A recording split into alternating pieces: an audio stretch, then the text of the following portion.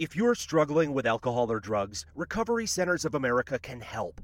RCA's local inpatient and outpatient programs are founded on science and delivered with heart from an expert caring team who will inspire and guide you every step of the way.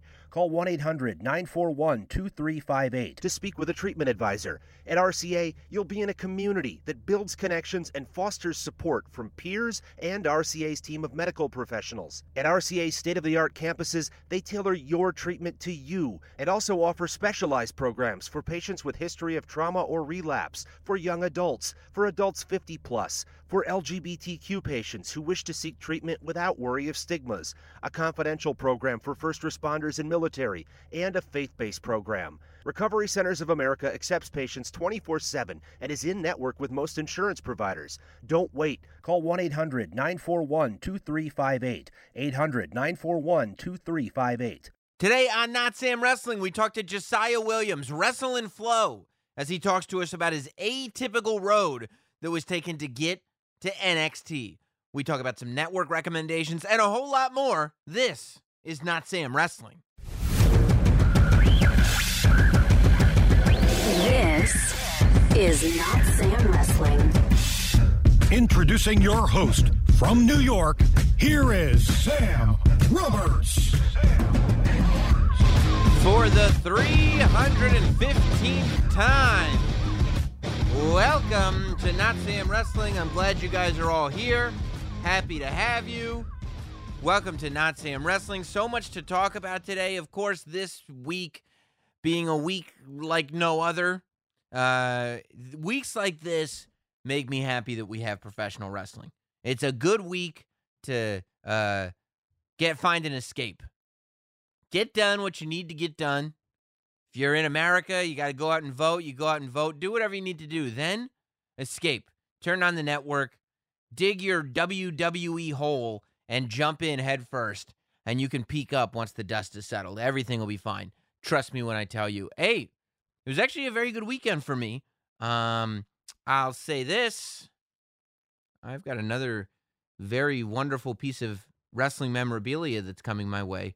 There were a few of you, I think, in the chat room on High Spot's Facebook page. And Mick Foley was doing an auction. Now, I've been paying attention to this. I didn't realize this was happening until, I don't know, I guess a month or two ago. So I knew that there were virtual signings going on, that a lot of superstars in this time when it was more difficult to do in-person stuff and make a living, that wrestlers were doing virtual signings where they would go and basically you at home would pay for an 8x10 or whatever you wanted them to sign, and then the company broadcasts it live. So like you're watching a live Facebook video, and they go, okay, here's this photo. You can make it out to this person. You go, oh, Bill. Sure, I'll make it out to Bill.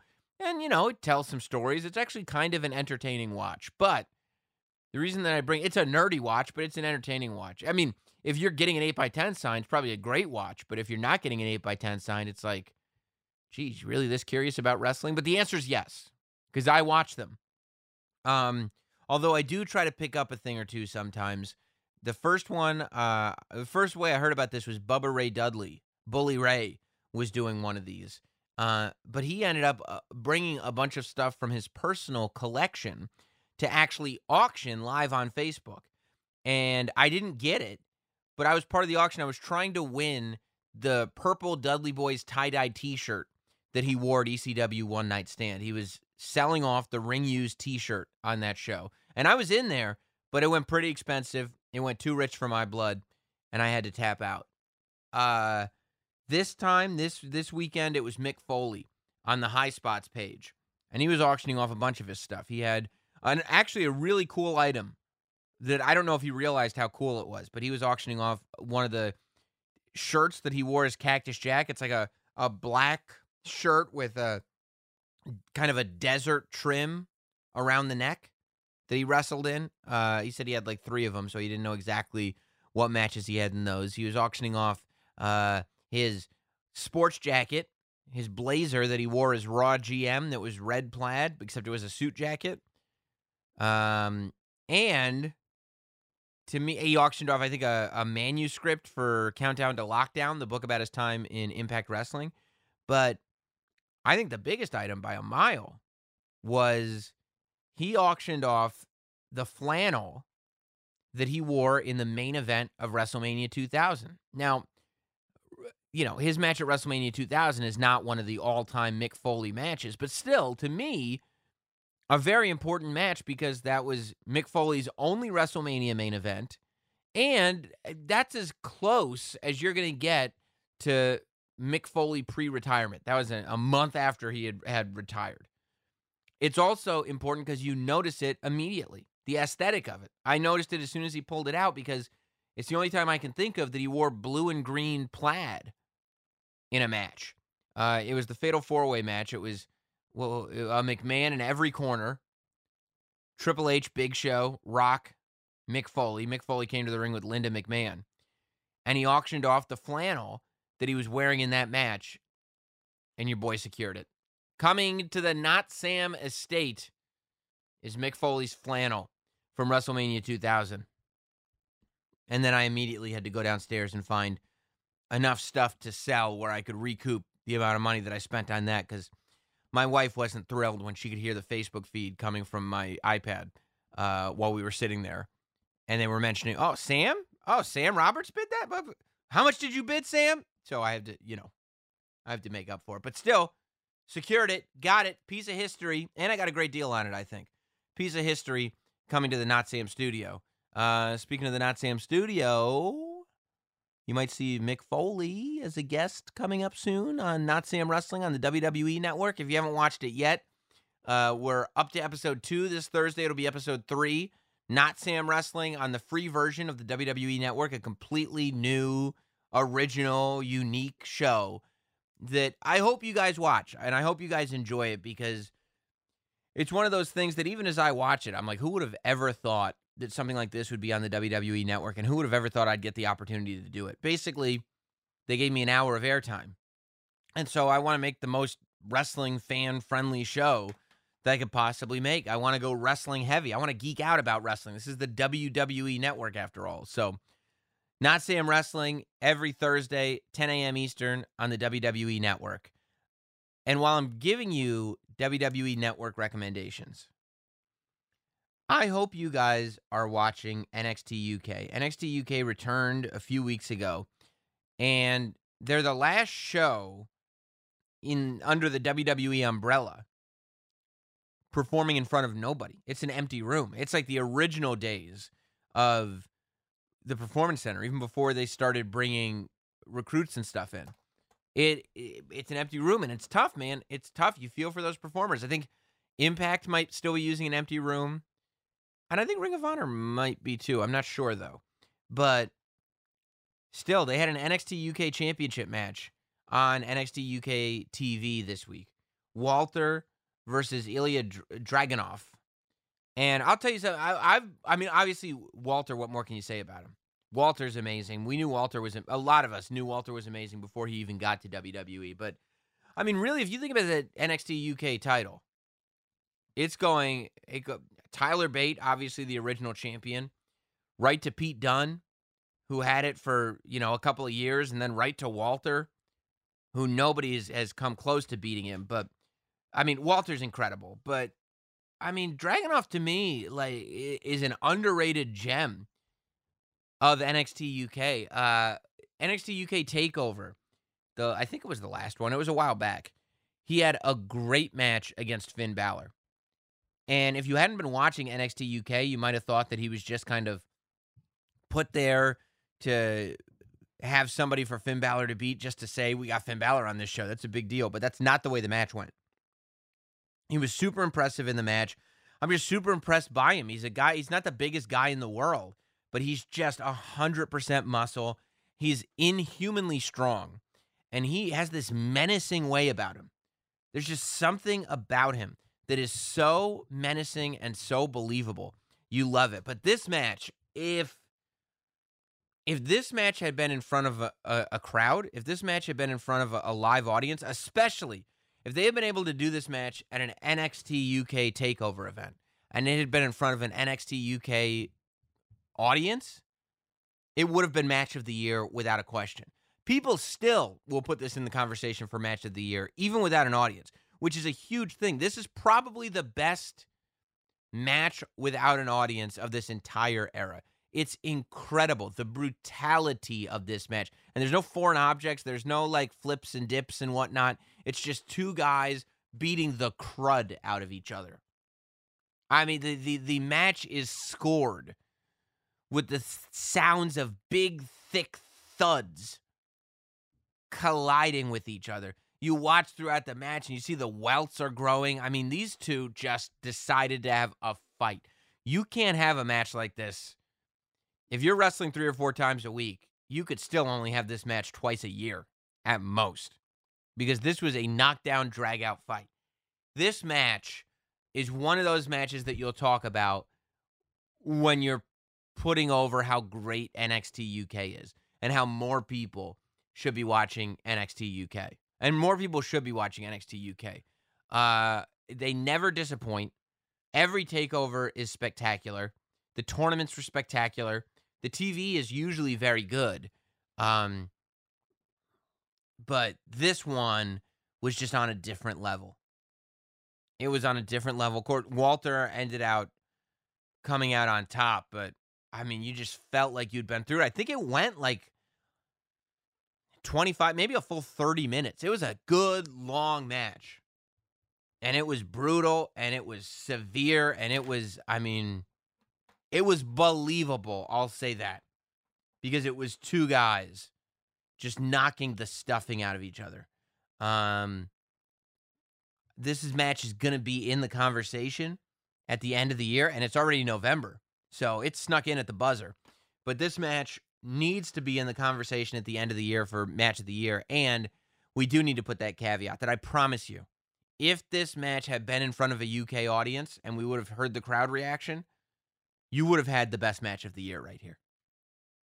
So I hope WWE is aware of how much talent that they have just in this one main event alone in NXT UK. But I've been thinking about it, and one of the casualties about how much wrestling we get on television right now, and with the network, how much more wrestling we get, one of the casualties is we start to take for granted really good stuff.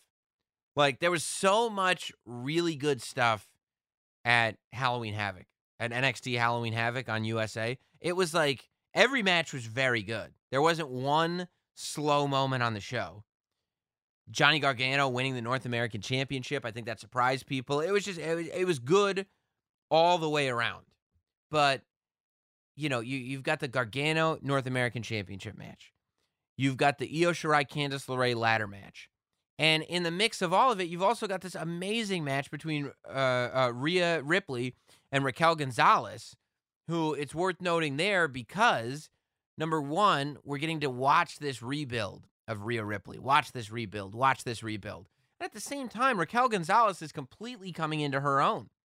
But the idea that we're living in a time right now where wrestling-wise, in-ring-wise, we get matches like we saw this week, and that's just Wednesday, is amazing. It's amazing, and we shouldn't take it for granted. We should make sure that we have these conversations about this level of matches every time we see them. It came up on the Patreon show. If you want to make sure that you hear everything that we've got to say on Not Sam Wrestling, you got to become a Not Sam shill. Of course, over on Patreon, everybody gets a second show. So every Thursday, there's Thursday, Not Sam Thursday. It's an additional podcast every single week that everybody on Patreon gets. And then as you start moving up tiers, you can watch the show taped live in the Not Sam studio.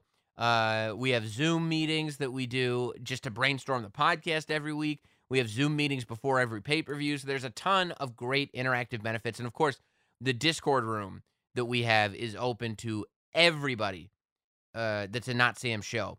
And it's less than $1 a week to become one. So go over to patreon.com/NotSamWrestling if any of that sounds interesting. But a question came in through the Discord that we tackled on Thursday. And I've been thinking about it, and the more I think about it, the more I love it. The question was, with Rhea Ripley, where do you see her going? Do you see her winning the NXT Women's Championship, or do you see a call-up happening? And I think what needs to be done with Rhea Ripley is the slow build has been great. You could have easily just immediately put her in a rematch with Io Shirai and put the NXT Women's Championship on her, and that would have been fine. Rhea Ripley is a next-level star. There's no getting around that. But I think that the best thing that you could do for me is we're heading to the Royal Rumble.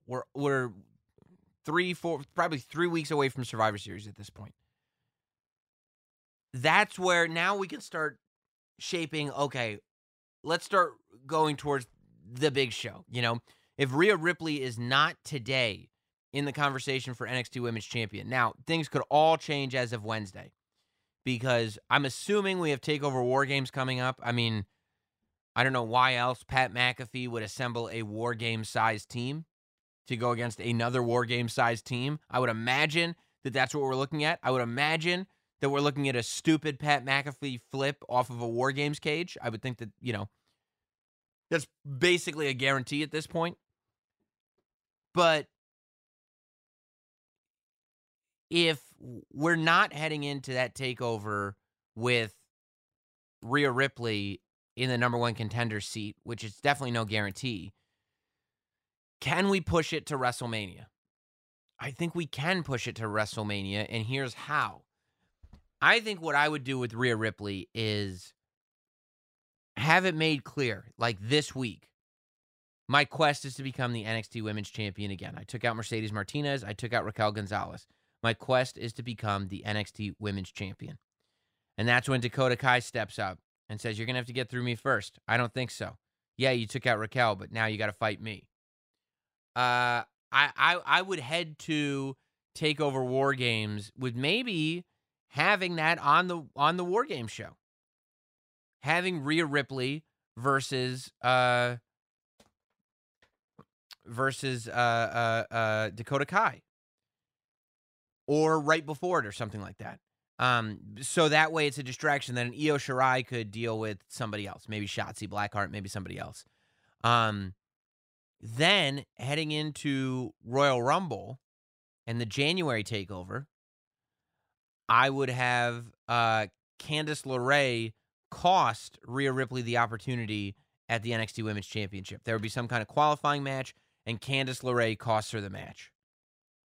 I would have Candice LeRae go to TakeOver, and Candice LeRae win the NXT Women's Championship. So now it's too perfect. We're headed towards WrestleMania. Candice LeRae is the Women's Champion, and Rhea Ripley still hasn't gotten her opportunity, right? We're going to get to see the hero's moment at WrestleMania. Rhea Ripley wins the Royal Rumble. Whoa! And you're thinking, okay, perfect. Rhea Ripley won the Royal Rumble.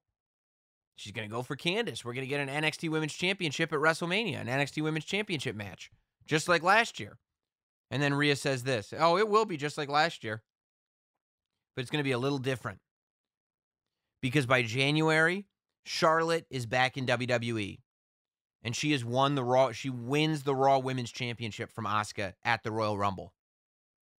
That's when Rhea Ripley, or it might be before the Royal Rumble, or maybe, you know what? No.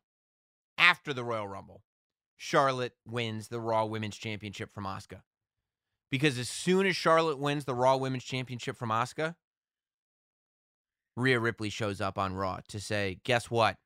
WrestleMania, you took mine last year. I want yours this year.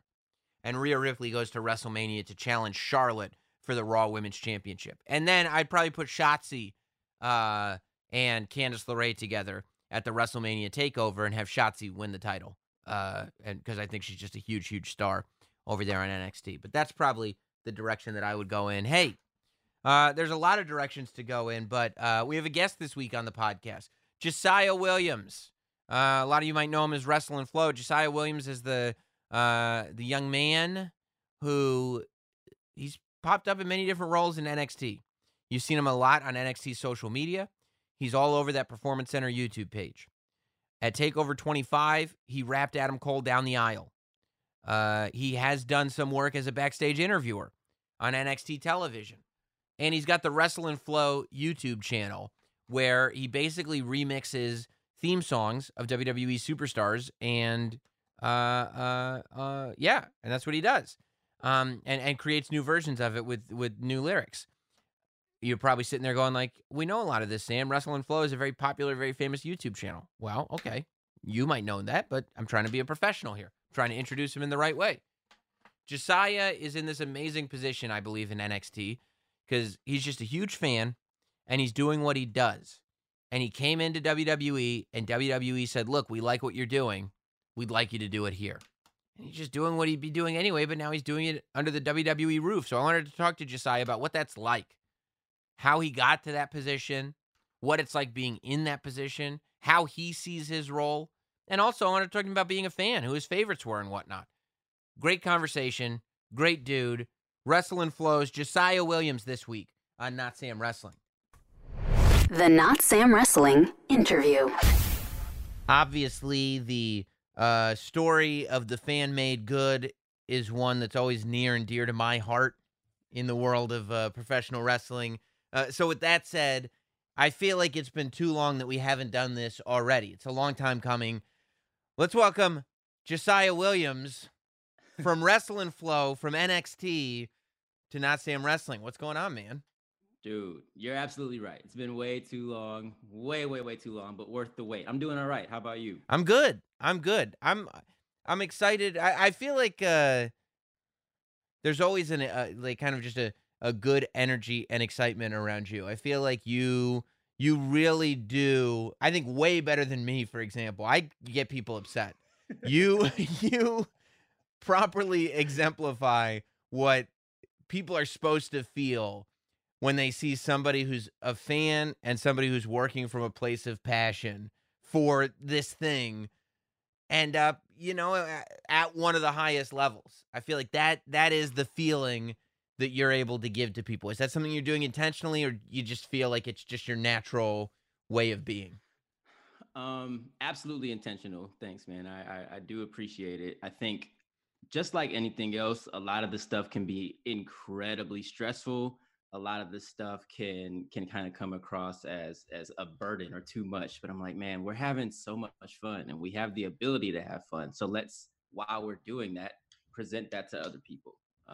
I try to do that in every aspect of my life. So I hope I can continue doing that in the world of professional wrestling at some capacity. Have you gotten to a place where you feel like, yep, this is the right spot for me? Or is it still like, oh my God, they're gonna figure out that they gave me this job? Like, this is insane that I'm here. Because I'll tell you, I don't ask you to be negative about you. I ask you because coming from my perspective, like, I don't do anything for WWE without this voice in my head going like, they're gonna figure out that they're just letting you do this. There's no reason for you to be here.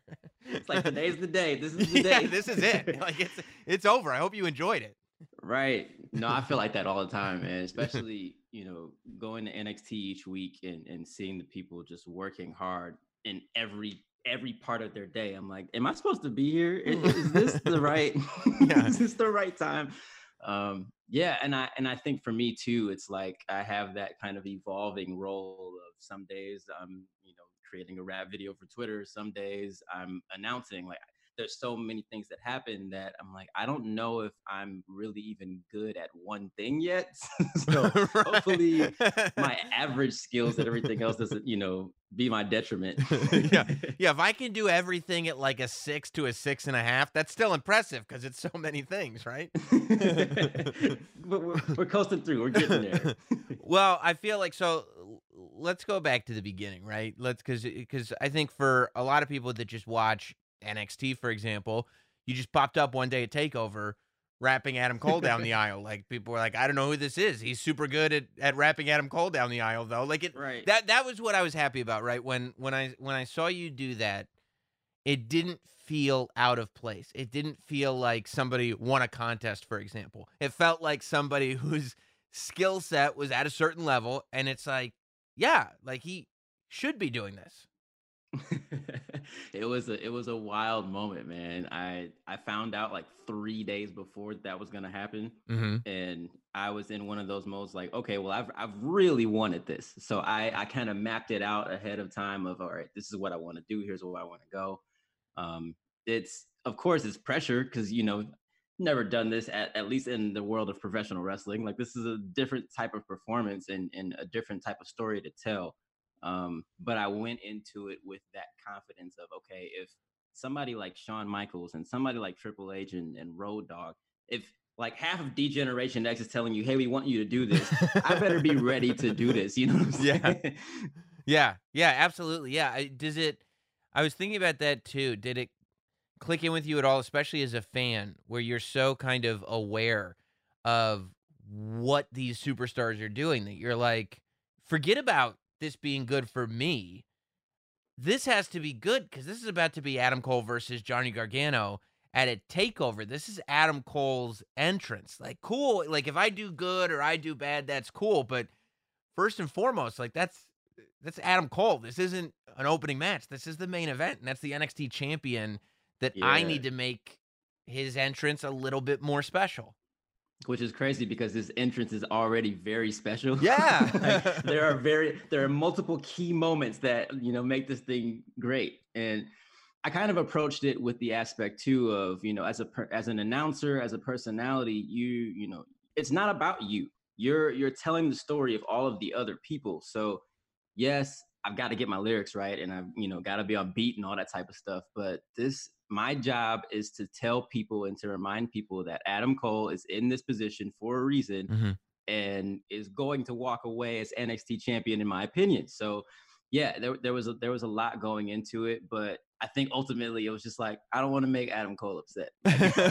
Yeah, right. I totally get it. But so I would imagine then when they did that video on the Performance Center YouTube channel, kind of chronicling the whole thing, and Adam Cole said at the end of it, I felt a little bit cooler walking down the aisle. I was like, that had to be on your end the complete desired reaction. Like, that, what could be better?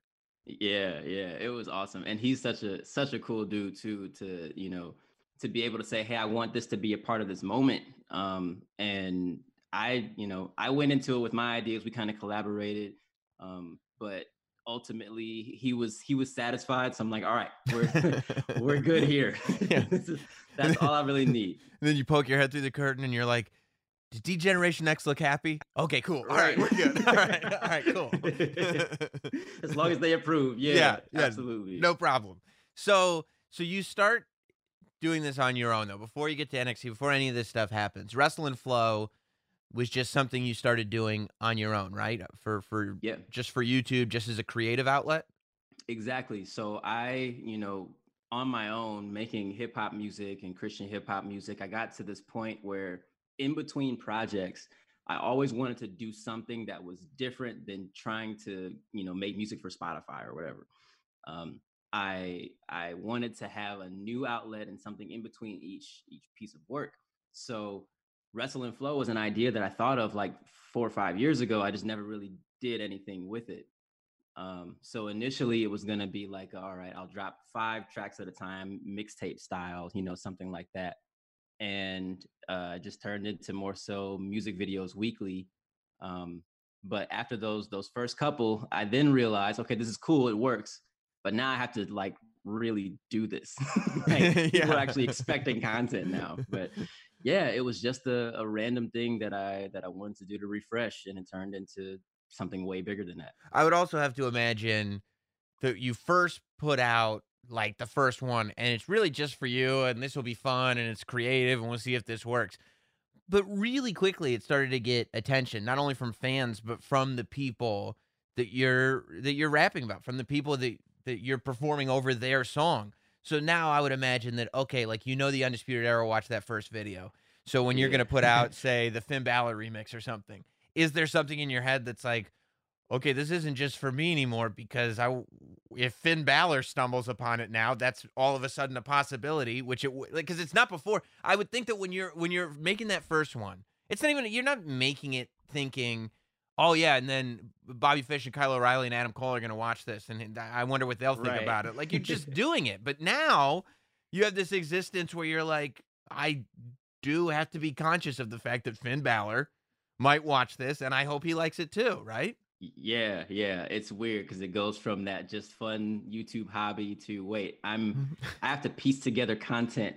Like I have to think of the schedule and all this stuff. And I think that's ultimately one of those things too of, well, if Samoa Joe sees this track and one, he likes it, cool. But if he doesn't like it, then he can tweet this out and be like, look at this trash that somebody, put on YouTube today. Like, and then that's the end of Wrestle and Flow. That's the wrestle part of Wrestle and Flow. Samoa Joe's like, this is garbage. There's no recovery from that. No. Like, you just got to quit. Well, I'm glad that didn't happen then. Of course. So did you, when it started to get kind of attention and you realized people in WWE are watching and stuff like that, was there a thought of, I wonder if I could angle this into cooperating with them or doing stuff with them, or maybe I can make music for them? Or was it just, man, I didn't expect this kind of attention to come this quick. Let's just see where it goes. Yeah, definitely did not expect it at all. So when those ideas and conversations started to happen, it was much more of a, let's see what happens, Right. I think originally the idea when they reached out the first time, it was, hey, we like what you're doing. We'd love to, give you some shirts to wear in your videos. Like if you're promoting the stuff, you might as well wear the official, WWE shop merchandise. And I always tell people it's cool that never even happened. I never got any free merchandise or whatever, which would have been great. But, you're still waiting on the shirts. Right. Still waiting on those. But it turned into more of a, well, what are your interests and what would you actually want to do? Which I think even to this day, I'm still trying to figure out. But it opened the door for a really cool series of conversations that I didn't expect at all. And that was never my intention really with it either. Of I just want to make remixes because I'm bored and want to get myself ready for the next album. You know what I mean? Right. Yeah. And I feel like you're kind of still in between projects now. Like you're still in that space where you're like, okay, so God forbid this were to all end. You're like, all right, I guess I'll put out that album I was planning on putting out. Right. So what was the conversation? Like at what point, because your position with WWE, I feel like is so uniquely you that it's not like you're following footprints that were put there by somebody else. So what talk me through what those conversations were and what you're thinking of was in terms of what am I going to do here? Like what's my job going to be? Right. Ultimately, I knew that my target was backstage interviewers somehow. Okay. Kayla Braxton's cool. I'm like, let me be like Kayla Braxton or whatever. Yeah, I get that too. Some of us too, like we look in the mirror at some point and we go, I guess wrestling isn't in the DNA. What else can I do? Right. That is clearly not a path for me. Right. I do remember getting a haircut one time. One of the funniest stories oh my goodness. I was getting a haircut and the guy knew that I worked for WWE and he's like, yeah, I'm really proud of you. There's, this is a really big deal for you being the cruiserweight champion right now. So congratulations. And I was like, what? Do you think no, I'm not him, man. I'm sorry about that. Yeah. No, so it happened really quick, like you said. So I posted the Undisputed Era video on a, Friday, and it was either that day or the next day that WWE reached out. So it all happened so quickly. And in the beginning, it was just, let's see where this goes. But I think ultimately I looked at someone like Kathy Kelly at the time who really made her role her own. It's like, I'm not one specific thing. I have a lot that I can do. And I said, well, if she kind of figured out a few different ways to make herself different and stand out, how can I incorporate myself while also focusing on hip hop, while also focusing on announcing? So I went to a Raw in Chicago at the Allstate Arena and just interviewed a few people. I didn't know what I was doing, and it was really bad. Like it was horrible. It was horrible.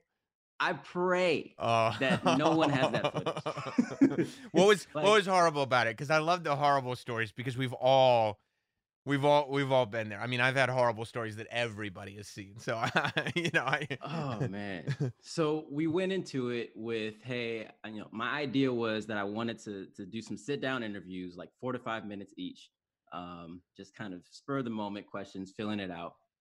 But I had a plan, I had an outline, I had these people that I wanted to work with. Right. And the guy who ended up being my supervisor and who was like my person through the midst of all this, he actually had a car accident and he wasn't there. And this is like 3 days before. So all of those plans are now out the window. Hey, I'm not going to be there. We're just going to put you in the hands of this other guy and we'll see where it goes. So my first interview, I don't remember who exactly it was, but I asked them how they were doing 3 times. Like, hey, what's up, man? How you doing? I'm good. Yeah, great. So how you feeling right now? Like, it was so bad. You know what that is? That's when like you think you're gonna catch the energy on that first question, and just for some reason in you didn't catch the energy that you needed to get you to the second question. So you just keep going back to the well to try to catch that energy again, and it becomes the most awkward thing. It was horrible. I'm like, I really, when they announced the bump, last year or 2 years ago, and they started doing those, hey, here's Caleb Braxton's first interview, here's so-and-so's first audition. I'm like, please. Oh no. Let the memory card have failed that day.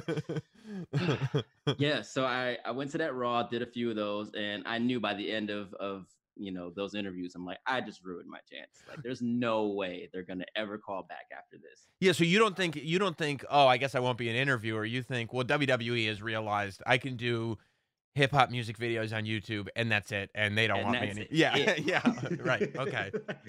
So bad. So that was in October or November 2018. That February of the next year, I came down to visit NXT, and same conversation again. What would you want to do? And here are some of our ideas. And then that turned into my first, official weekend working at WWE WrestleMania.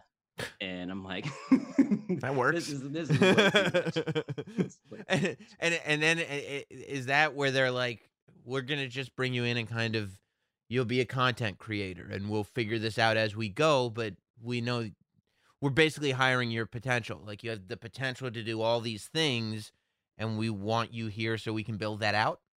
Exactly. So there were a few ideas of, well, maybe we can try to launch Wrestle and Flow or a version of Wrestle and Flow underneath the WWE and WWE Music umbrella. There's always opportunities for announcing and interviewing maybe down the line. Most of this stuff will be, my title is On Air Digital Talent. So a lot of social media, a lot of YouTube, and it was very broad because it was, let's see what happens. Mm-hmm. But mostly out of the Performance Center and just getting with talent on a day-to-day basis and seeing what we can create. Yeah. Now you have to be, I think, when you end up in a position like that where it's not so cut and dry, it's kind of like, well, it's a gift in the sense that you get to come in and be you. We're not going to try to squeeze you into this mold, but at the same time, you have to have the patience and the security to know, okay, like there is no safety net in the sense that, okay, I know how to handle this situation because that person handled it that way, so I'll be able to handle it this way. It's just, no, the process of figuring it out is going to be fun and it's going to be creative, but it's also going to be stressful at times. And it's also going to probably take longer than I originally think it's going to take. And all these things, you kind of have to, I would imagine, balance all that out in your head and just kind of get yourself to focus back on just make content and don't worry about anything else. Yeah. It's a learning process. And I think once I realized that, a lot of the stress kind of went down. It's like, I don't have to create the perfect video my first time. You know what I mean? The Adam Cole performance, it's a crazy opportunity. Amazing. Even when I look back on it now, I'm like, all right, there's so much that I can improve on. Like, oh, really? Oh yeah. Like when I watch it, I'm like, I could have done that a little bit better, or this could have been, but same time, I was 2 or 3 months into the job. So of course I have the base understanding of, all right, they expect this to go well, but I knew that there would be another chance at least some point down the line for this to get better and to improve. So going into this, like you said, you have to have an open mind. You have to be willing to be flexible, and brush off your mistakes. It's okay to fail, but when you do fail, learn from it, get back up and push forward. Yeah, it's interesting. Like, you don't realize that a lot of times those mistakes that you make are only as big as you allow them to be. Like, if you kind of brush them off and you can move past it, you look around, you're like, oh, everybody else was able to move past this. Like, I was the only one that was holding that process back. Like, this was this huge, colossal thing because it was in my head constantly, going over and over and over again. So that's hilarious that you say that. My biggest, I'm gonna label it as my biggest failure in WWE so far. We'll see what happens. 2 days before NXT, it was the day after Survivor Series. Earlier that day, I put out a video talking trash about Raw and SmackDown. Okay. And I'm like, NXT, we're just gonna destroy y'all pretty much. And Shawn Michaels saw it, and he's like, hey, can you do that live on Wednesday? So first of all, I'm like, my favorite wrestler of all time just asked me a question. Number one. You mean the Michael Jordan of professional wrestling just requested that I use my talent at something in this industry? Yeah, I would say yes. Right. Yeah. It's like, that's wild, right? Yeah.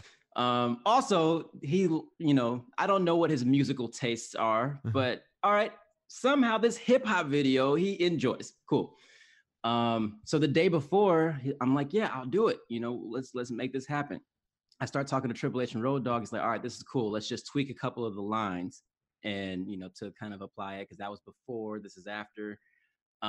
So we ended up rewriting the whole thing. Now, it's only 8 bars. It's a very quick track, and then it goes into a chorus, recognize worldwide, we are NXT. Very easy. So we get to the rehearsal at NXT, and I completely forget the lyrics. Completely forgot every lyric 4 times. I'm breaking down. I'm like, what? I'm gonna get fired. This is it. This is that day, right? Yeah. And it was weird because Triple H was too calm, and I'm like, why are you so calm? We're getting ready to go live in 2 hours, and I don't know this track that we just wrote yesterday. And it's that same thing of just relax and do it. We asked you to do it for a reason. We believe in you. Have confidence in yourself. And like so it wasn't a failure. Obviously it went well. I remembered whatever. I actually read it from my phone on on TV, but it was one of those things where it's just like, why am I freaking out about this stuff? Yeah. It's a moment, take it, get back up and learn from it. So yeah.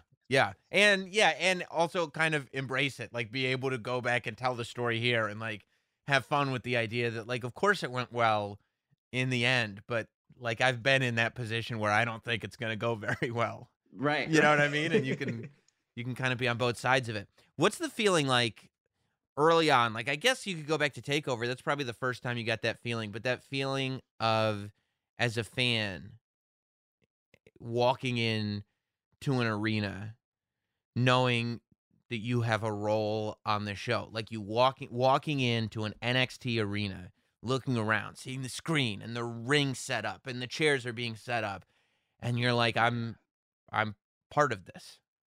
The first time, I mean, so it happens each time, like that. Yeah. That Raw visit in Chicago, like each time after that, it was just like, wow, this is weird. I think the most impactful one was at Hall of Fame, and I'm just getting, little clips that I can use on the WWE PC Instagram. But I remember as I'm like zooming in, a slight zoom on DX accepting, and giving their speech, and I'm like, I had to stop and just look around, like, I'm really here. I'm getting goosebumps thinking about it. Like, this is really weird. And you take it all in, you see all the people there, and that was the first time that, I'm walking past people who are recognizing me from YouTube videos and stuff. Like it's surreal. It's not typical. It's not usual. Even today, I'm still not used to that. But it also kind of gives you this sense of, all right, even in those moments where you're kind of self-doubting and questioning yourself, like you're here for a reason. Right. One, that's probably number one. And then number two, it's like, just really take it in, because you don't know, what tomorrow has promised. So just take all this in, and that feeling that you have, try to make those goosebumps last forever. Yeah, and they do, because every time you tell the story, like, you come back to that feeling, right? You just said, like, you're starting to feel it again. I mean, that was when I came on and did one kickoff show. I was like, this has to be the only goal. That once I do one kickoff show, that can't be taken away. They could fire me after the kickoff show, and that's okay. Yeah. But they can never, nobody can ever take away the fact that somehow I sat at that table and did a kickoff show, and that's it. Like that. Yeah, man. If that's the whole story, that's enough, right? Right. It's like I've lived the moment. I've had that moment. Of Right. course, and even the most humble person in the world will be selfish, at least at some point, and say, I would love to do that again. Yeah. And Can again. I have these moments always? Like, Right. Can I just have these moments? But there's that one that's just like, all right, I've got this. I've got this. So I'm assuming, did you grow up a WWE fan? Kind of. So I had a mom who was very protective. So when I started showing that I was interested in, Kane and The Undertaker, she's like, not in my house. You are out of your mind. Yeah, I mean, that's when it was like, that's when it was Yeah. right on. Like, no, we're not dancing around this. We're putting it right in your face. Yeah. Yeah. My parents said, when I was growing up and I was watching the same era, I remember my parents having a conversation with me and going, you realize the only reason that you're allowed to watch this now is because you've been watching it since you were such a little kid, that, like, we can't just all of a sudden have you stop watching it. Like, that would be too crazy. But if you just started watching WWE today, no way. No Right. way. Yeah, I remember early on, like, I had cousins who would play the games and obviously reference The Rock and Stone Cold. So I knew who everyone was. I knew everything about them. But I just wasn't able to watch at home. And I think that kind of transition where mom realized that I wasn't going to go crazy watching this stuff. Mm-hmm. Middle school for me, which was the Ruthless Aggression era. So, John Cena, JBL, Rey Mysterio, like right after The Rock and Stone Cold. Mm-hmm. So I kind of grew up really intrigued with that era, and then right, I think a couple of years that followed it, of Randy Orton, Legacy, Drew McIntyre. That was all me. Yeah. Yeah. Who was your guy in the Ruthless Aggression era? Like, who was your dude? Actually, I was just talking to my sister about this. I remember the night that we found out that Eddie Guerrero was no longer with us. Yeah. That was my guy. That, I don't know why I latched on to Eddie, but Eddie was my guy. And, I'm young. I still have a bedtime. I still have a mom who's like, hey, get ready for school tomorrow. What do you think this is? Right. I remember running upstairs, crying, couldn't sleep. I pulled out a white tee and just wrote R.I.P. Eddie on the shirt in, horrible handwriting Sharpie, and just went to school with this ridiculous t-shirt on that I could have spent more time on, but that was my guy, man. I there was something about his character. There was something about how easy he made everything look in the ring. He was one of my guys. And then Batista, I always felt like just had this really cool personality, this really cool look of, he can come out, stand there, bounce around a little bit, and the entire arena is losing their mind. Yeah. Yeah, there were a few of those guys. Yeah, just that natural charisma. Yeah, I mean, Eddie, I've been on kind of a kick lately, just watching some of his stuff, and especially the cruiserweight WCW stuff, before it was acknowledged that this is a world championship, right? This is a main event guy. Yeah. That it's so far ahead of its time. He was so good for so long. And it's thank God that people caught up to it, like before it was too late. Yeah. Like, thank God he did have that run where it's like there is this acknowledgement of how amazing he is. I mean, I feel like the if you were not a fan of the JBL Eddie Guerrero rivalry, like, I don't even know if you watch wrestling. Like, I don't know what we would talk about if you sit there and be like, "Yo, that was lame." I'm like, I don't think we have anything else left to discuss. Yeah. You know? It's funny because for me, I kind of do that same thing, but with the Eddie kind of Ray, and a lot of people, a lot of people don't like that rivalry for some reason. Oh, it's great. I love it. You mean the paternity Dominic rivalry? Yeah, it's great. It's awesome. They're like, well, how can you watch that? And I'm like, well, a lot of people have to understand for me too. Like, I grew up in theater. That's my whole world, like from age 4, I think. So I'm like, this is storytelling. Yes. This is like, what do you mean? This is hilarious. This is great. I love this. Yeah. Yeah. And then and it tells you something about the skill level of the performers, where it's like, yes, on paper, the story is that the custody of this man's child is being put on a piece of paper and it's going to be up on a ladder, and both men have agreed. The man who raised the child, unknowingly realizing his opponent actually fathered the child. Both of these two men have agreed that whomever can attain the paperwork first will be given full custody of that child. On paper, yeah, you're like, why would anybody watch this? But the talent level of Rey Mysterio and Eddie Guerrero, and let's be honest, Lil Dominic was on point for that whole story as well. Dominic's been a performer from the beginning, because that ladder match, like, you believed. Like, you were invested in it. It wasn't even like, we can laugh about it on paper because the story is so ridiculous. But when you watch the match, you were invested. Like, it wasn't a goof match. It was like, yes, these two men are fighting for a child right now. This is real. Tears flowing and everything. Yeah.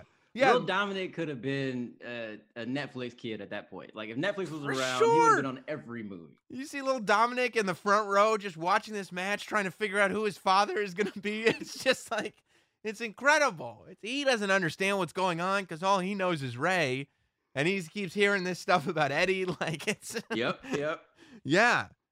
I mean, so you've always been kind of a story guy as far as wrestling goes. Yeah. That was really all it was for me, of like, I use Randy Orton as an example of, Randy Orton in 2002 is very different than what you see today. And when people ask me why, even before I came here, why are you still watching this stuff? It's like, because those characters that I fell in love with and that I've been tracking for years are continuing to evolve. And yes, you think from a general standpoint, it's just them in a ring every week. But no, for us, it's like, this guy is doing something completely different. I've yet to see him face this person yet.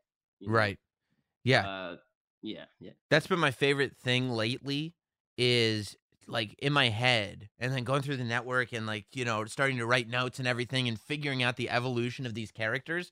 Like, when you think about it, there's like a handful of guys that have characters that span years and years and years, and it is all the same character. Shawn Michaels was the one that actually first presented that idea to me as a concept. It was like, it was years ago. I was interviewing him, and he goes like, I was talking about, it was before he returned for the, that one tag match that I think doesn't count anyway. But it does not. No, that's not. That doesn't count. That's like saying Mick Foley's like TNA stuff counts. Like, no, it doesn't. No, and Ric Flair's TNA stuff. Like, Ric Flair retired at WrestleMania 24, and he retired at WrestleMania 24. That's it. Shawn retired after the match with The Undertaker, and that's it. That's all I know. Yeah. That's it. But we don't refer to that. No, we don't. But I was like, when I was talking to him, it was like, why, would you ever return? AJ Styles wants to fight you, blah, blah, blah. And Shawn, in that interview, was able to break down so succinctly the idea that in his head, this Shawn Michaels character, from the time he was in the Rockers to breaking up with Marty Jannetty to going all the way forward, Heartbreak Kid, Sensational Sherry, moving on and on, getting to the world title, the Boyhood Dream, into DX, into returning. Like, that's all one character. And yeah. he thought that character just had such a perfect out that he wouldn't want to ruin that. And I was like, oh my God, that is one character. Like that I never character. thought about that. Yeah, that guy, the rockers that come into WWE in like 1988, 1989, whatever it was, that Shawn Michaels is the same Shawn Michaels that spans throughout the entire WWE run. And it's like, and you could go back and trace it, and if you wanted to spend the time and get into the detail, you could tell that story. Same with guys like The Undertaker. Like The Undertaker debuts at Survivor Series 1990, and you can tell a 30-year story of this one character. And there's nothing like that in television anywhere else. Yeah, I was watching what's it, The Last Ride, and even when he explains, you know, there's a brief explanation of the American badass, and I'm like, this guy, you know, it would seem like it's completely different than everything else. Which, yes, of course, it looks different, it sounds different, etc. But that's still the same guy in there, right? And that character, like, we still see it as it makes sense because it flows. It's right. It's a flow, and you can even see it like really subtly in the aesthetic, like the aesthetic changes that the Undertaker goes through when he first shows up as the American Badass. He's got he's on a motorcycle. He's got a denim shirt on. His hair is red instead of black, but his hair is still long. He's still got dark sunglasses on. He's wearing a leather trench coat. And you're like, oh, no, there is no doubt that this is the same Undertaker. Right. And then it evolves, and then he cuts his hair, and then he loses the trench coat. But that evolution happens, and then when he comes back at WrestleMania 20 as the Dead Man, it's not like he just puts the tights and the purple gloves back on and he's the Dead Man again. He's got leather pants on still. He's got that kind of Deadwood, Old West, badass Undertaker vibe to him. He's still got MMA gloves on, and you're like, oh, this is the evolution of the Dead Man because American Badass Undertaker got buried alive. So of course he would come back as a dead man. Yeah. Right? Yeah. Like it all makes sense. I love going through those character arcs. Yeah. And I think, like I said, I definitely think Randy Orton falls in that category. Definitely. Man, you're right. There's not too many that we can say goes in there. Nope. Edge does too. I mean, Edge from You Think You Know Me Edge into awesomeness, into Rated R Superstar, into that follows a track too. It's kind of amazing. The stuff that really blows my mind is like Stone Cold Steve Austin, because technically his story arc kind of moves like a Tarantino movie in the sense that, so follow me on this. And I think you'll be with me because, as you can see, I've been putting a lot of thought into this stuff. I see. Yes. But the Ringmaster shows up in 95. That's a brand new character. That's the beginning. That's the start, right? So all the Stunning Steve stuff, the WCW stuff, everything before that doesn't count anymore because a new character comes in. His name is the Ringmaster. We've never seen him before. The Ringmaster evolves into Stone Cold Steve Austin. Once he's Stone Cold Steve Austin, he starts acknowledging that he was Stunning Steve Austin before. So technically, you start with the Ringmaster, you get to Stone Cold, then you can go back to Stunning Steve to set up the context. You see what I'm saying? I feel that. Yeah. So in that same light, because I don't remember I shouldn't say I don't remember. I wasn't watching at that point. But yeah. Was there a point where Triple H referred to his other characters, terrorizing? Okay, that's Paul Levesque. That's a great question because there wasn't ever a strong acknowledgement. I don't think I would start the Triple H character at the Greenwich Blue Blood. Okay, because you can, and that's nuts because to go from. Because you'd go, yeah, I would probably go, you knew he was terrorizing and it would get mentioned kind of, but I don't think terrorizing was meaty enough to give that, that kind of credence. And I don't know, Jean-Paul Levesque, I think that you have to start at the Greenwich Blue Blood and then you can go forward, and he kind of morphs into the Greenwich Blue Blood that was a little bit more realistic, that had the Mozart music that won the King of the Ring, which morphs into DX, which morphs into the DX Army, where he's now the leader. And now you're talking about a main event guy. Now he morphs into it's our time and I'm the game, and then so on and so forth. And he becomes the King of Kings and takes over wrestling in the world as we know it, and he controls the universe. And that's there is a story there, yes, but yeah, that's a good question with Terra Ryzing. I might now have to go back and really think about it, but I'm pretty sure I'm sticking to starting with all night just trying to just scroll through like, does he actually mention Terra Ryzing? But I think I'm gonna go Greenwich Blue Blood and have a straight line through to today, really. Yeah, because he's not, he's not retired. Did you end up going back and watching some of the old stuff, especially as accessible as everything is now? Did you at any point go back and start going like, oh my God, there's decades of stuff here that happened before Ruthless Aggression that I could just watch in its entirety? Not a whole lot. I mean, I did realize like after the network, was presented, I'm like, okay, now I have all this opportunity to go back literally decades and see. And for whatever reason, I'm like, well, wait, I also realized I haven't seen NXT from the beginning, like from the very, very beginning. So I got caught up in that. Okay. I got caught up. Yeah. I like that. That was like. Now let me ask you this. Yeah. When you say you got caught up on NXT from the beginning, do you mean the beginning, like the FCW transition into NXT and Seth Rollins as NXT champion, or do you mean NXT on Sci-Fi that took the place of ECW, the game show NXT?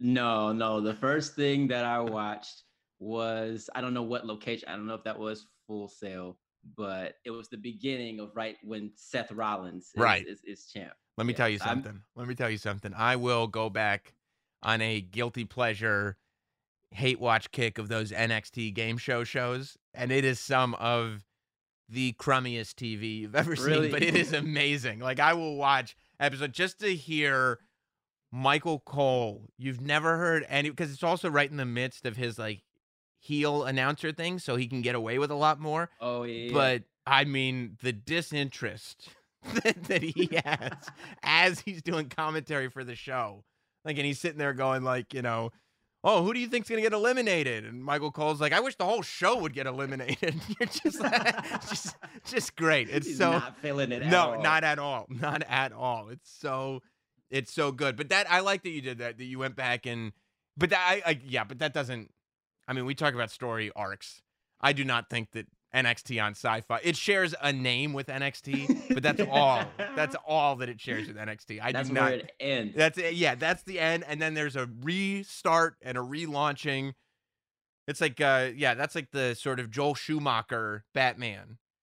And then the NXT that you started with, that's like the Christopher Nolan Batman, where it's like, this is a whole different universe, and this is where we're existing, and also it's a lot better. It's true. Very, very true. So you went back and like just ran through NXT, because it is tough. I mean, some of that early NXT stuff, like, it wasn't on TV. Like, you would have to hunt it down. Yeah. So I always thought that was cool. Of there, I don't remember how long I took, but I would say probably like two seasons, as in like spring and summer worth of, there's this whole thing of Big E and the number 5. Like, yes. there's all this stuff. When did Sasha Banks first arrive? Like there was a time where I just went back through all of that. Yeah. And then I got into a lot of the chalkline jackets, and I remember the Eddie and Ray, the Halloween Havoc one. Yes. And I'm like, I'm wearing this jacket, but I've never seen this match. So I think there was also that part of it of like, all right, well, I have to go watch this stuff. Like, if I'm wearing it, I have to watch it. Otherwise, people are going to come up to you and be like, oh, that's one of the greatest match ever. And you're like, yep, dope. Yep.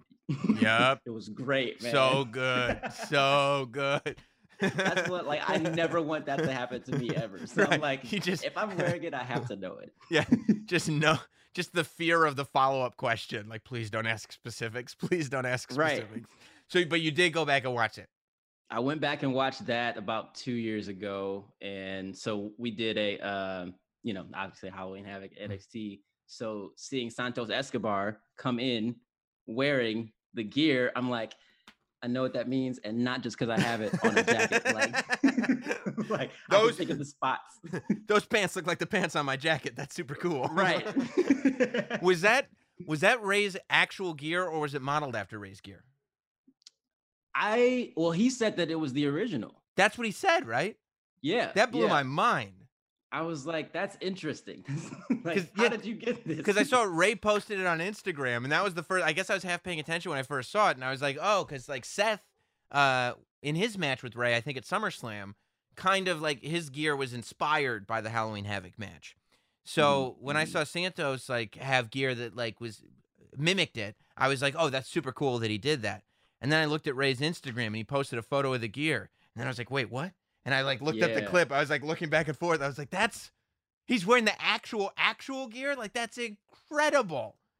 Which is also interesting because like when I see Santos, I mean, obviously we're not like the same size or anything, but I'm like, was Ray that big at the time? Like, big as in like muscular? Yeah. Like maybe he was. I don't know. Yeah, because you're sitting, maybe just everybody was bigger, so you look smaller by comparison. Like, like I was like talking to X-Pac about that, and he was like, I was like, you were so much smaller than everybody else. He was like, I was like 220. Like, I wasn't that small. It was just everybody was huge. I was like, oh, I didn't realize. Like, yeah, like you probably look a lot bigger by today's standards. Think about that a lot with like the NBA too, of like, okay, so the point guards are still 6'3". Yeah. Right. So Jason Kidd back in the day running around looking like he's little, you meet him in person, you're like, oh yeah, you're a tall adult. Right. Yeah. I wasn't thinking of you in the context of human beings. I was thinking of you in this other make-believe world over here. Oh, you're much bigger than me. Oh, okay. Yeah, I see. Yeah, and yeah, that's why when you meet a guy like Kane or The Undertaker or The Big Show or those guys, and you're like, oh, yep, that's why all those guys that are bigger than me look like normal people, because you are enormous. You are. I shook Big Show's hand at Hall of Fame, and I'm like, this is scary. Yeah, like, he could crush this in a second. Yeah, and not just saying that because he's a tall guy, a giant. Like, no, his hand like swallowed my hand. Yeah. When you start meeting wrestlers, that's when you really realize, wrestlers and MMA fighters, you really have that feeling that doesn't normally come across you, where my existence is in this person's hands. Like, whether I live or die is your choice. Like, you could choose right now to end me, and I would just be ended. Like, that's that you're in control here, not me. I don't, I could sit there and be like, yeah, well, I'm also good at this. I have talents that he doesn't have. But at the end of the day, if it's either him or me, it's him. Like, that's it. It's like no question. Right. That's done. Do you have other than the TakeOver 25 moment? Do you have a moment that's like super surreal or special or something where you were like, wow, I can't believe this is reality? Yeah. So my first weekend here, I pretty much like met everyone because it's WrestleMania, so everybody's there. Right. So it wasn't like oh, that's John Cena, I saw him earlier today. I didn't get over it. It was just it was more of like, wait, that's Piper Niven. You know what I mean? Like the people who you don't expect to meet. Yeah. That was cool. And then actually going over to do a couple of shows with NXT UK. And first of all, it was my first time out of the country, so hadn't done that before. But that's a whole roster of folks that a lot of them weren't at WrestleMania, or I didn't have a chance to really meet. So that was a moment too of, wow, I really work here, and I really see these people, and they're just nice human beings. You know what I mean? Right. And they're not sitting there going like, hey, why are you here? They're like, yeah, you work here like I do. And you're like, whoa, cool. Did you see, by the way, that Walter Dragunov match yet from NXT UK this week? Insane. Like, insane. I mean, it is so brutal. You forget that there's not even an audience in the room. Like, they're the last show that it's an empty room, and you're like, the sounds of those slaps, the sounds of the thudding. It's like it was insane. And then it's also like, so you hear those slaps in the moment, and then like 5-10 minutes after each one, there's this handprint there, and then Dragunov's back is like bright red and like starting to bubble up and stuff. Yeah, like these two people they're just fighting each other. They're having a fight right now for the title. Right. That's all this is. Yeah. I was in the middle of editing a video for the PC YouTube, and I got to that point where I'm like, dang, I need to focus because like I'm stuck on this match. 30 minutes have gone by. Like I need to get back to work. So you actually, you've done the backstage interviewer thing a couple of times now, and you have figured out how to get past the how you doing, which is a great accomplishment. Right. So congratulations on that. Is that something that you still go like, that's what I'd like to do? Or was that a goal that you had before you realized, well, I didn't realize this other stuff was even a possibility? That's definitely the goal still. Yeah. So I've been training under Alicia Taylor for the last year, announcing, backstage interviewing, everything, pretty much all on-air talent roles. I did a little work trying commentary. That also, I don't want to listen to that ever again. The commentary's hard, really man. Well. Commentary's very hard. It's really, really hard. It was, oh man, yeah, that's insane. So I actually, when we moved NXT to the USA Network, I was training alongside Kathy Kelly to be the two backstage interviewers. What happened was we realized, oh, wait, in the past NXT, we haven't had a need for commercial breaks because it was on the network. We just go straight into the next thing. So we're like, well, we need to kind of try to fill this time and do little things to keep the audience engaged because we haven't really needed to. And Triple H is like, who can we get to? And as soon as he said that, I was like, I'm the who can we get guy. I'm the who can we get to. That's whatever it is. That's actually what you hired me for. That's my job title. They're like, and it's like one of those scenes from a movie where as he keeps talking, you're like, this is gonna be me. It's like we need someone energetic. We need someone youthful. Oh, in 5, 4, 3. So I stopped kind of doing the backstage interview stuff and really just got to connect with the NXT universe in between commercial breaks at Full Sail at the NXT arena, just hanging out with them, doing the whole, I didn't want to just be like the t-shirt guy who goes out and I'm like, who wants a free, get these t-shirts. Yeah. Like I found just a fun way to kind of make them a part of the show and make them realize like, hey, this isn't a time where the show ends. Like in these moments, we're still going and you're still a part of it as well.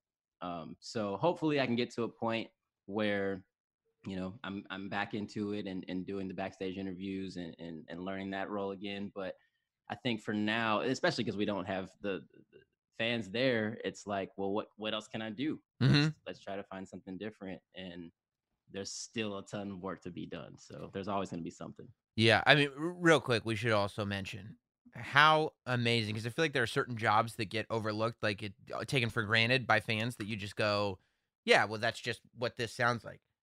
How amazing of a ring announcer is Alicia? Incredible. She's insanely good. It's weird because also like when I met her, she's, just a chill person. Hey, how you doing? Nice to meet you. We're talking about music, whatever. And she turns into an entirely different person. Like, yeah. Where did all of this come from? Where did that aggression just pop from? Yes. Yeah. So good at what she does. I think she's amazing. I think she's really incredibly talented. But going back to you and saying like, figuring out what's next, what needs to be done. I just feel like it's such a cool time in WWE right now because you see Pat McAfee. Like you don't know what anything is going to develop into. Like I feel more and more WWE used to have this feeling of being very closed off and being this space where it's like, no, we create what we create and that's what we promote and that's it. And I actually think that it started, this is, believe it or not, with Rob Schamberger, the artist, like the watercolor guy. Yeah. Like he was the first person that I noticed way back when they started using his stuff. Cause he was like you, like the way you would just kind of do your music cause it was a creative outlet. He was just doing paintings because it was a creative outlet. And then all of a sudden it'd be like, oh, Rob is just doing his paintings now at Fan Access. And oh, Rob's art is popping up on WWE.com. And it's like, I know WWE entering that partnership with Rob was like, I think more unprecedented than people realize, because it was them just going to him saying, just keep doing what you're doing, and we just want to be a part of it. And he was like, that sounds great. And I feel like that has evolved so much in WWE to the point where people like you come on board and they're just like, no, we like what you do. Just keep doing that and do it with us. And you're just like, okay, all right. Like, okay. If you're gonna do it at home, I mean, you might as well just do it here. Yeah, we got all these cool toys at the PC. Do you want to use these? And you're like, right. Yeah, yes, I will do that.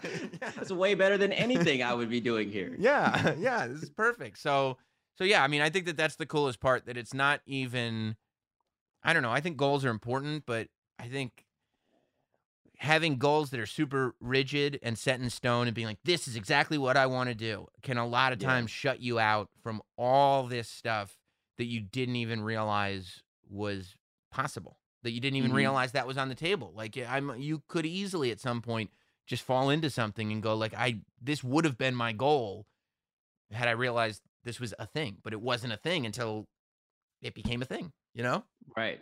And I think also a big part of it too is, you don't know until you try. So Lillian Garcia is a good example of, like, she showed up and they tried to put her on commentary, and she tried it. She had never done any commentary before. And they're like, well, what if we try you doing this? She announced once and they were like, that right there, that's going to be the thing. Boom.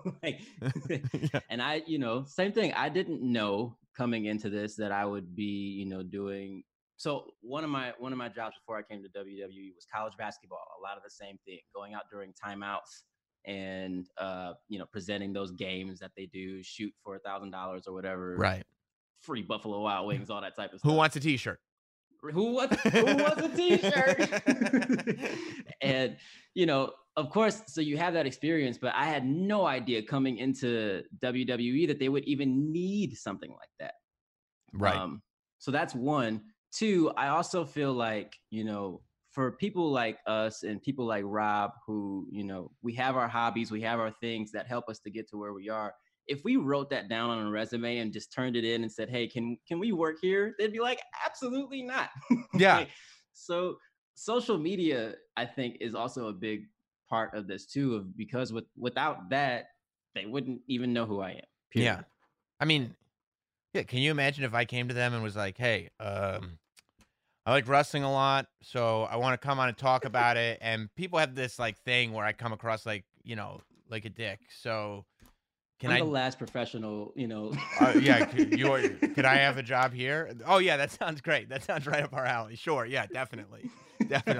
Don't let the door hit you. But you just, just who knows how all this stuff works. But I'm glad that it does. And, they say the cream rises to the top. So hopefully that's true, right? I'm hoping so. I tell people all the time, I don't want to be the guy who's like 50 years old and still, covering Xavier Woods theme songs. Like, I gotta,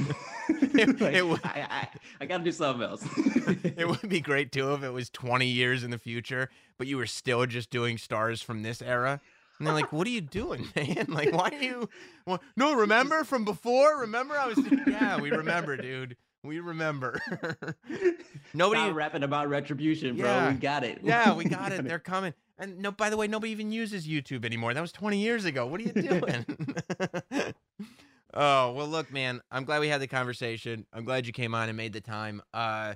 Where can people stay in touch with you and find your stuff and do all that good stuff? Yeah. Well, first of all, thank you for even, having me on here. This is really cool. I tell you all the time, like, I would love to just pick your brain and talk to you about stuff. So this is the cool time to do it. So I appreciate that. And for everyone who listened, thank you for tuning in.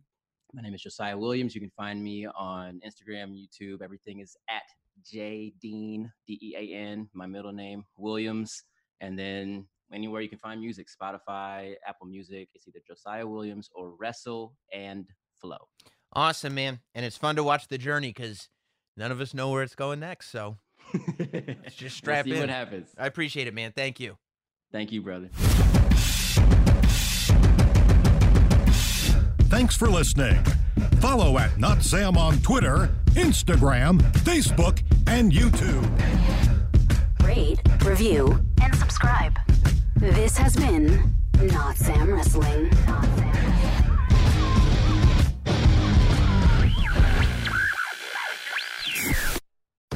When you rely on the internet for everything, you need speed that can handle anything.